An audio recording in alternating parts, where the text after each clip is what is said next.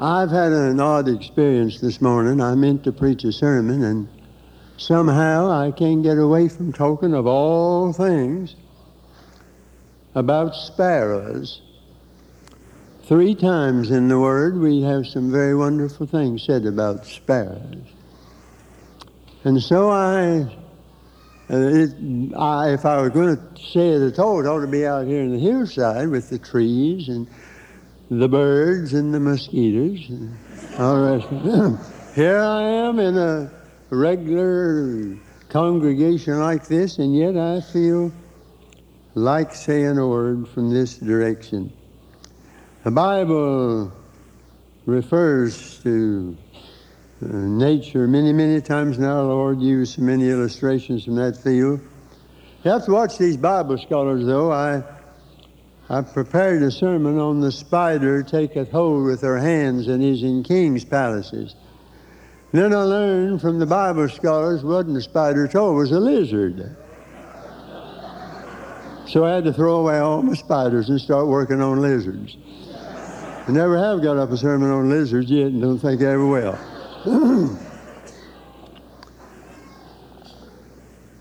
John Stott is quite a bird watcher.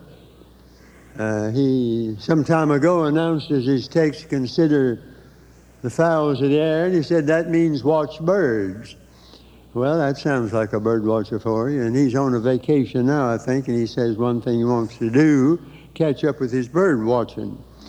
I grew up in the hills, and I mean way back in the hills, and I remember that Mama always sent me up that little old dirt road to the little bitty grocery store with about a dozen eggs in a basket. We traded in eggs in those days, and chickens and anything.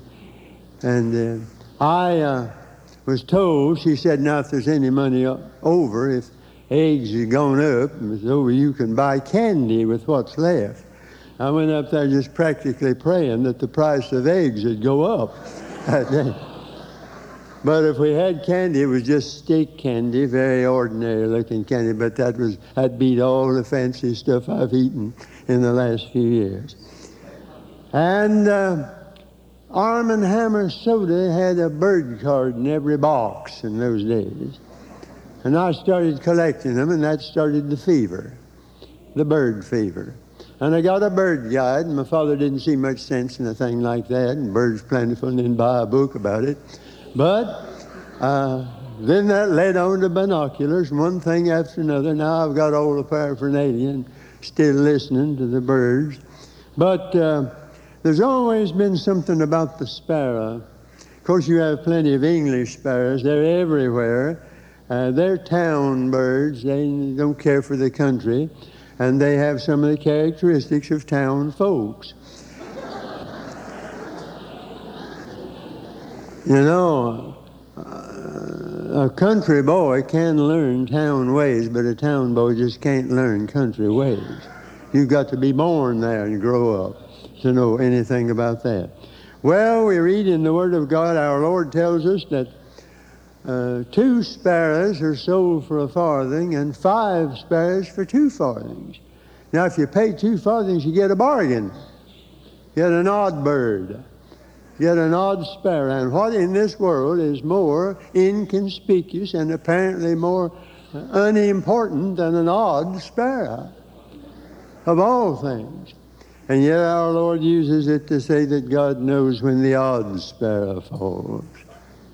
Think about the odd sparrow. There are other kinds, of course, but the one I like most is not the white-throat, although he starts off. Some of the bird lovers think that it's the first few notes of the wedding march lifted several octaves, and it does have that sort of similarity. And then the song sparrow who sings all day long, but my favorite is always the field sparrow, because when I was a boy and working in that hot field with corn or cotton or whatever it might be, the other birds all stopped, but the hotter it got, the better the field sparrow liked it, and he sang for me all day long. I developed an appreciation for him. But here we have the odd sparrow. God cares for what seems unimportant. The hairs of your head are numbered. The lilies of the field. God knows what the stock is in His store. He knows what's on every shelf in the store of the universe, and He never loses anything. Nothing disappears. And the cynic says, well, so what? You see sparrows lying dead. What's that got to do with God and caring about us when we get into trouble? That sounds very cynical, but it says God knows about it. No matter what happens, even the smallest detail never escapes His notice. Nothing ever goes out of existence anyhow.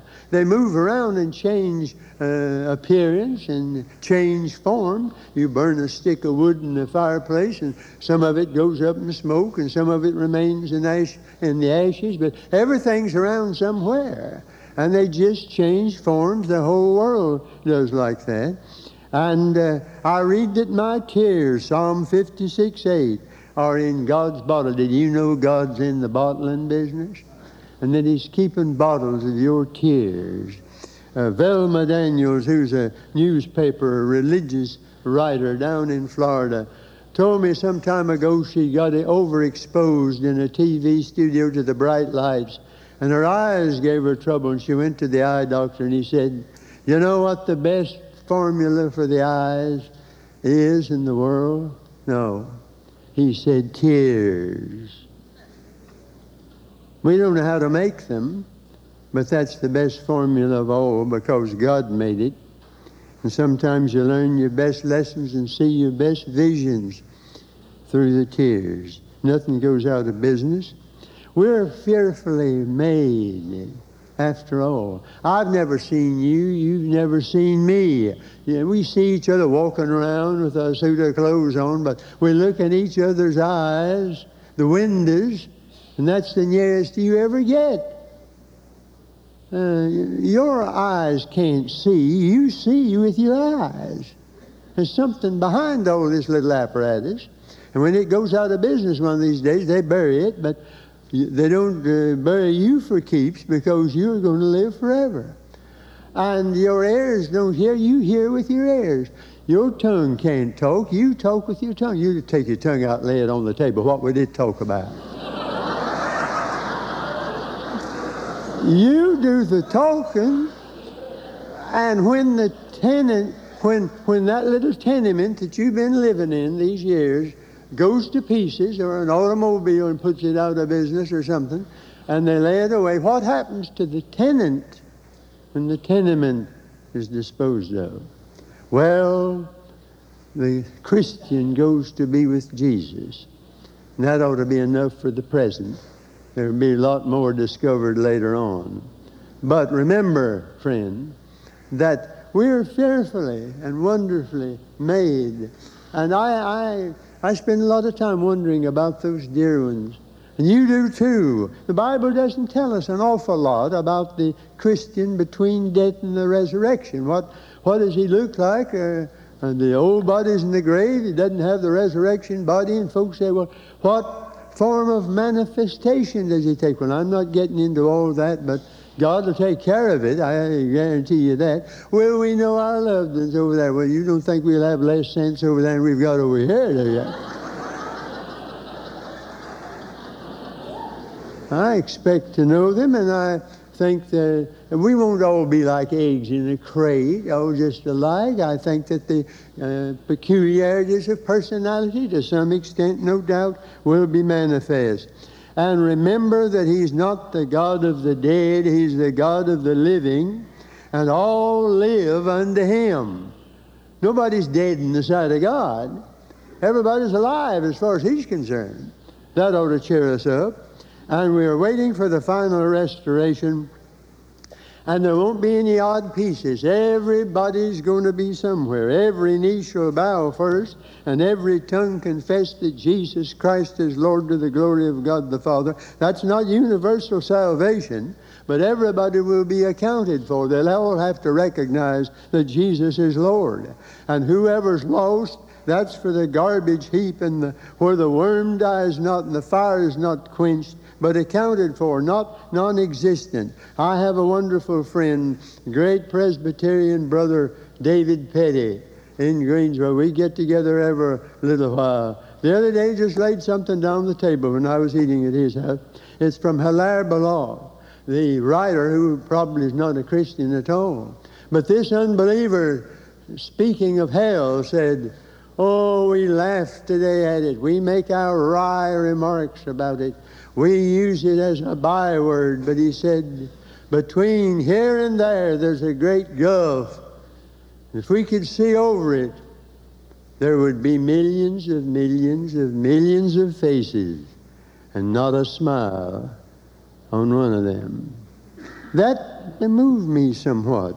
And yet, from an unbeliever, that's a strange but true comment, it seems to me.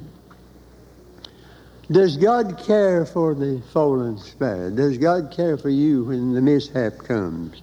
And then there's the lonely sparrow. The psalmist wished in Psalm 102:7, said, "I'm like a sparrow alone on the housetop."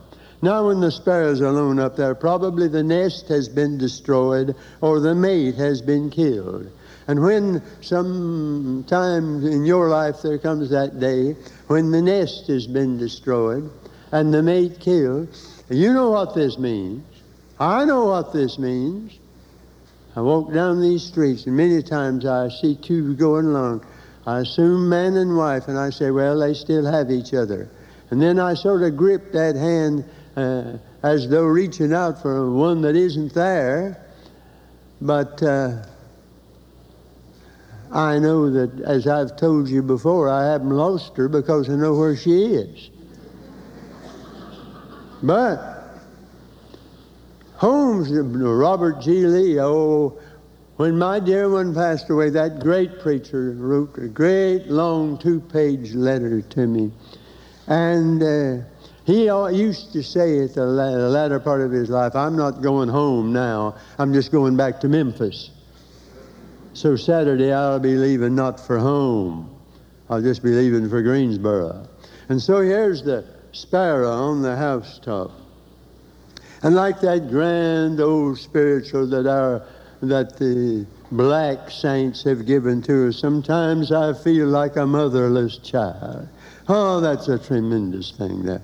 I remember down in Florida, one night they brought out the kids from a children's school, and the little folks sang, and that's a song, I can't quote it here, but I'm glad I belong to the family of God. And in that family of God, there aren't any orphans, and because God has made arrangement about all that. They asked me over to Travis Avenue, that great Baptist church in Fort Worth, some years ago for a conference. And when I got there, some of the folks came to me and said, "There's one thing we'd like for you to talk about." Now, they seemed to have everything. We had our first meeting in the country club, and it looked like they didn't lack a thing in this world. Pretty well fixed, most of them. But they said, "Talk to us about loneliness." Do you realize that with all our amusements and all our entertainment today, we've got more lonesome folks than we've ever had on the face of the earth? They've got plenty, but that doesn't meet the need. We're like little Amy lying in the hospital, and she was kind of unhappy that day. Little Annie said, "Why don't you pray?" She said, "How would God know it's me?"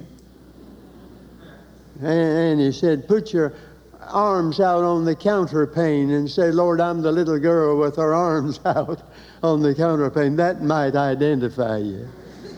Oh, you ever feel that way sometime when trouble comes and hits hard? God's got trillions of stars to look after and billions of people. How can He ever take time out to think about me? Well, it's because He's omnipotent and omniscient and omnipresent. And those big long words mean that He's everywhere, knows everything, and can do anything He wants to. And you can leave all that with Him. Just settle this one question in your head: is God infinite? If He's infinite, then you don't put any stops anywhere, because God's infinite. And that's what the odd sparrow means. And my Lord, when He was on earth, I've wondered so much about the fact that He didn't mix with the upper crust much. Why didn't he go to Rome and Alexandria and Athens and say, I'm the Son of God? Why did he start in this poor little country, no bigger than New Jersey over there across the sea? And why did he, when he had only 40 days left to stay after he came back from the grave, wouldn't you have thought then he would have gone and said, I'm back. I'm the only person who ever died and came back, and I'm here. No, all he does is comfort a poor weeping woman at a sepulchre, have dinner with some lonesome Emmaus disciples, and tell some poor fishermen, those disciples, had fished all night and caught nothing. That's one fish tail, I believe. And tell them how to fish. Lord, couldn't you have used your time, those 40 days, at something else? No. That leads me to believe that he's interested in the little things that I do and the little things that you do. And there's a place for it in the economy of God.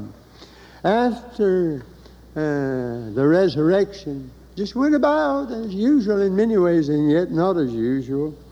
I'm glad his eye's on the sparrow. And I know he watches me. Ethel Waters used to sing that in the Billy Graham meetings. Oh, she blessed her soul. She'd sometimes sing it, his eyes on the little bitty sparrow. Well, she wasn't little bitty herself. But somehow we said, I don't care. She knew what she was singing. My, what a spirit she had. And then finally, Psalm 84:3 tells about the sparrow that builds in the temple. And that is a refreshing thought. The temple of the Lord. Now, God dwells not in temples made with hands, but the psalmist said here, I want to abide, I want to stay in the temple of God. The heart of man still longs for a hiding place. Jesus, lover of my soul, let me to thy bosom fly. Rock of ages, cleft for me, let me hide myself in thee. He that dwelleth in the secret place of the Most High shall abide under the shadow of the Almighty. You can't hide from God, that's for sure, except in one place. You can hide from God when you're in God. That's when He's your home, when you're homed in God. I think of the mother of Augustine who wanted to go with him on a trip, and she was old. And he said, Mother, you mustn't go. It's a long trip, and you might not make it. You might die away from home. And she said, no, my life is hid with Christ in God, and I'm homed in God. And when your home's God, you can't die away from home. That does me a lot of good because I'm a lonely poor mortal. For 8 years now, wandering around over the country and staying in motels. And the other night, when the preacher and his wife brought me up to that one, she said there ought to be a special medal in heaven for traveling preachers who have to live in motels and go in and turn the door, nobody there, stare at the wall, wake up in the middle of the night, and it's human to say, what would happen to me if I went on in a situation like this? And 1,000 thoughts can come to you. But somehow, beloved, out of all this, in the past 8 years, has come the richest period of my life. I wrote that little book that nearly every other person here has bought, I think, though I walk through the valley. And they call me and they write to me from everywhere, saying we buried our son, I buried my wife, we've lost this one, that one, and so on. And your little book, somebody gave us your little book, or I've got your little book. And sometimes I sit down and get kind of low sometimes. Of course, you never do, but I get a little low sometimes. Feel like the last rose of summer in a hailstorm sometimes. And about the time that I do, why, some time ago I was sitting in my room and I wasn't in the best spirits, the phone rang. And some dear brother at the other side of the country went to all the long-distance trouble to call me up and say, doesn't have anything to ask of you in particular, just wanting to tell you, you've been a blessing. Brother, that's the best paycheck a preacher ever gets. That's the best paycheck anybody ever gets. Does anybody, you don't have to be a preacher. Does anybody tell you you've been a blessing? You ought to be. Everybody can be a blessing. That's one vocation that's open to all of us, and we can get into it. But you cannot rest in God until you nest in God. Two words in the Bible that keep reminding me: abide, abide, abide. That means you settle down. And don't go running just when you get in a jam. He's gracious and loves you, and He'll help you then, but it'll mean a lot more if you just stay there. Abide in the secret place of the Most High. And the others, dwell. Abide, dwell. Stay with it there. It doesn't mean you got to be a recluse or a hermit. The sparrow doesn't stay in the nest all the time, goes about his business. But the Savior is not only our Savior, He's our sustenance. And we must feed upon Him. And He'll meet every need. Sidney Lanier lived down in the last days of his life, dying of tuberculosis near Brunswick, Georgia. I had meetings there some time ago in the First Baptist Church, and across the marshes, they had a great meeting ground, old-fashioned Methodist campground. And the tree out there where Lanier sat and wrote his wonderful poems about the marsh hen secretly builds her nest on the watery sod. I'll build me a nest on the greatness of God. That's a mighty good place to stay. And you think of Mr. Penny, the great millionaire, when he was very ill. You've heard it, you've read it, we've all read it dozens and dozens of times, and I'd like to read it again. And then he heard some of the saints singing down below his room in the hospital. Got up and put his robe on, went down there, and they were saying, "Be not dismayed, whate'er betide. God will take care of you." That did him more good than all the pills he'd been taking all those weeks at the hospital. Oh, it's a good thing to remember with Madame Guyon. To me remains nor place nor time. My country is in every clime. I can be calm and free from care on any shore, since God is there. And you have learned in whatever state you are to be content. Romans 8:28 doesn't say we understand how all things work together for God. It doesn't say that. Understand it or not, it says we know it. Now, can you quit worrying about understanding it and get around to knowing it? Understand it or not. I don't understand how a black cow can eat green grass and give white milk, but I still like ice cream.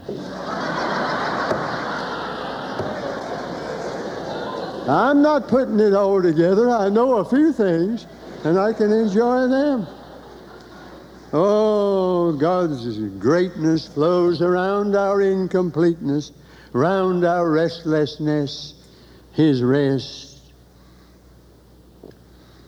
And I recall that, the other day I was in New Orleans Baptist Seminary for some days, and along with the others who came up to shake my hand was one of the faculty, a dear man of God. Sometimes we get on Bible conferences together, but I didn't know the latest. And I preached on why, and I want to talk about that one time here.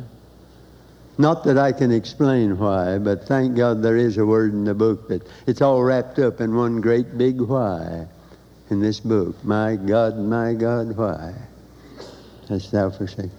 And he said, it did me a lot of good considering the fix I'm in. Well, I didn't know what kind of a fix he was in. He'd been away holding a meeting, and some fiend broke into his home and murdered his wife. Now that's something to come home to. Explain it? I can't. I don't know why, and I couldn't tell him why, of course. But thank God he knew the Lord.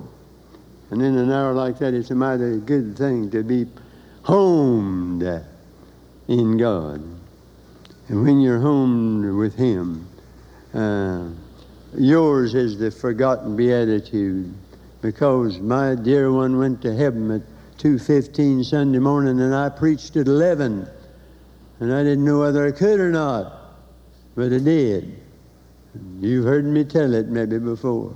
John the Baptist in jail, and sending of all things a delegation to Jesus. Are you the one, or do we start looking for somebody else? Now that was a low mark for John the Baptist. A man who had stood on the banks of the Jordan. Behold the Lamb of God, that rugged man with his camel's hair garments and his grasshopper salad that he lived on. What a character. And yet now he's in the dumps, he's in jail, and it's one thing to stand on Jordan and give it, and another thing to stay in jail and take it. And he couldn't take it very well. Jesus didn't bawl him out. He didn't bawl out old Simon Peter for denying him. He just asked him, do you love me? He didn't ask him, do you love sheep? Ron Dunn, my dear friend, this coming young preacher, said when my dad and mother, mother loved cats, but Dad couldn't stand cats. But he said after Mother died and went to heaven, one night we were all in front of the fireplace talking, and the old cat came in, tail up in the air, very happy, and came around and rubbed up against every one of us. When he got to Dad, guess what Dad did? Picked him up, held him on his lap, and stroked him all during the rest of the conversation. Said Dad still wasn't fond of cats, but Mother had been fond of cats, and Dad loved Mother. Jesus said, if you love me, you'll love the sheep. You try to work up a love for these wolves today, some of them. Apart from that, you won't get very far. But Jesus said, go tell John the Baptist that I'm running on schedule. Blind are seeing, deaf are hearing, the lame are walking, poor having the gospel preached. And then the forgotten beatitude. Nobody ever knows this one. Blessed is he whosoever shall not be offended in me. Blessed is the man who never gets upset by the way I run my business. Now, if God's business involves something you can't figure out, and you say, Lord, you must have been looking the other way, where were you? No. Claim the forgotten beatitude. It'll work. And then after all this, I had 2 years in my life when I couldn't sleep. I don't know how I lived. And nervous exhaustion and depression. And I hadn't learned what Martin Lloyd-Jones, being a doctor and a preacher both, and speaking from both standpoints, said, don't let yourself talk to you, you talk to yourself. That's a terrific thing. The old Adam in you start raising all these awful questions. Stand up and say, in the name of Jesus Christ, sit down. I'm going to live it whether I feel it or not. Something will happen. Learn. And my doctor, after I was left alone, he gave me a bottle of Valium and said, well, if you can't sleep, take this. Well, I said, now, Lord, I'm not going to become a Valiumite. I'm not getting hooked on that stuff.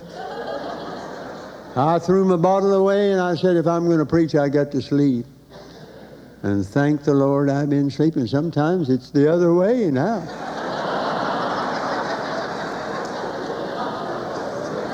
Like that old boy out in the country I came from. Went to the doctor and said, I'm having trouble sleeping. The doctor says, how does it work? I said, I do all right of a night and pretty well in the afternoon, but seemed like of a morning. I just roll and toss. So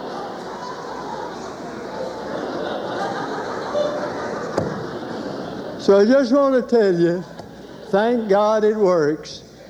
Thank God it works. If you're alone on the housetop, you feel like it. You don't know where to go. People come and some of them don't say the right things. And all alone with the pillow wet with tears in the middle of the night, You can't tell folks they've got enough burdens of their own. Thank God the watchman of the universe never goes to sleep. He's night and day on the job. And I'm like the old bishop who read that he that keepeth Israel shall neither slumber nor sleep. Read that in the middle of the night, and he looked at it and said, Lord, if you're sitting up, I'm going to bed. Good night.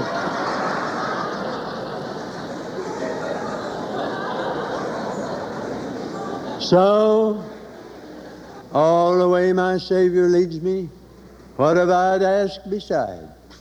Can I doubt his tender mercy, who through life has been my guide?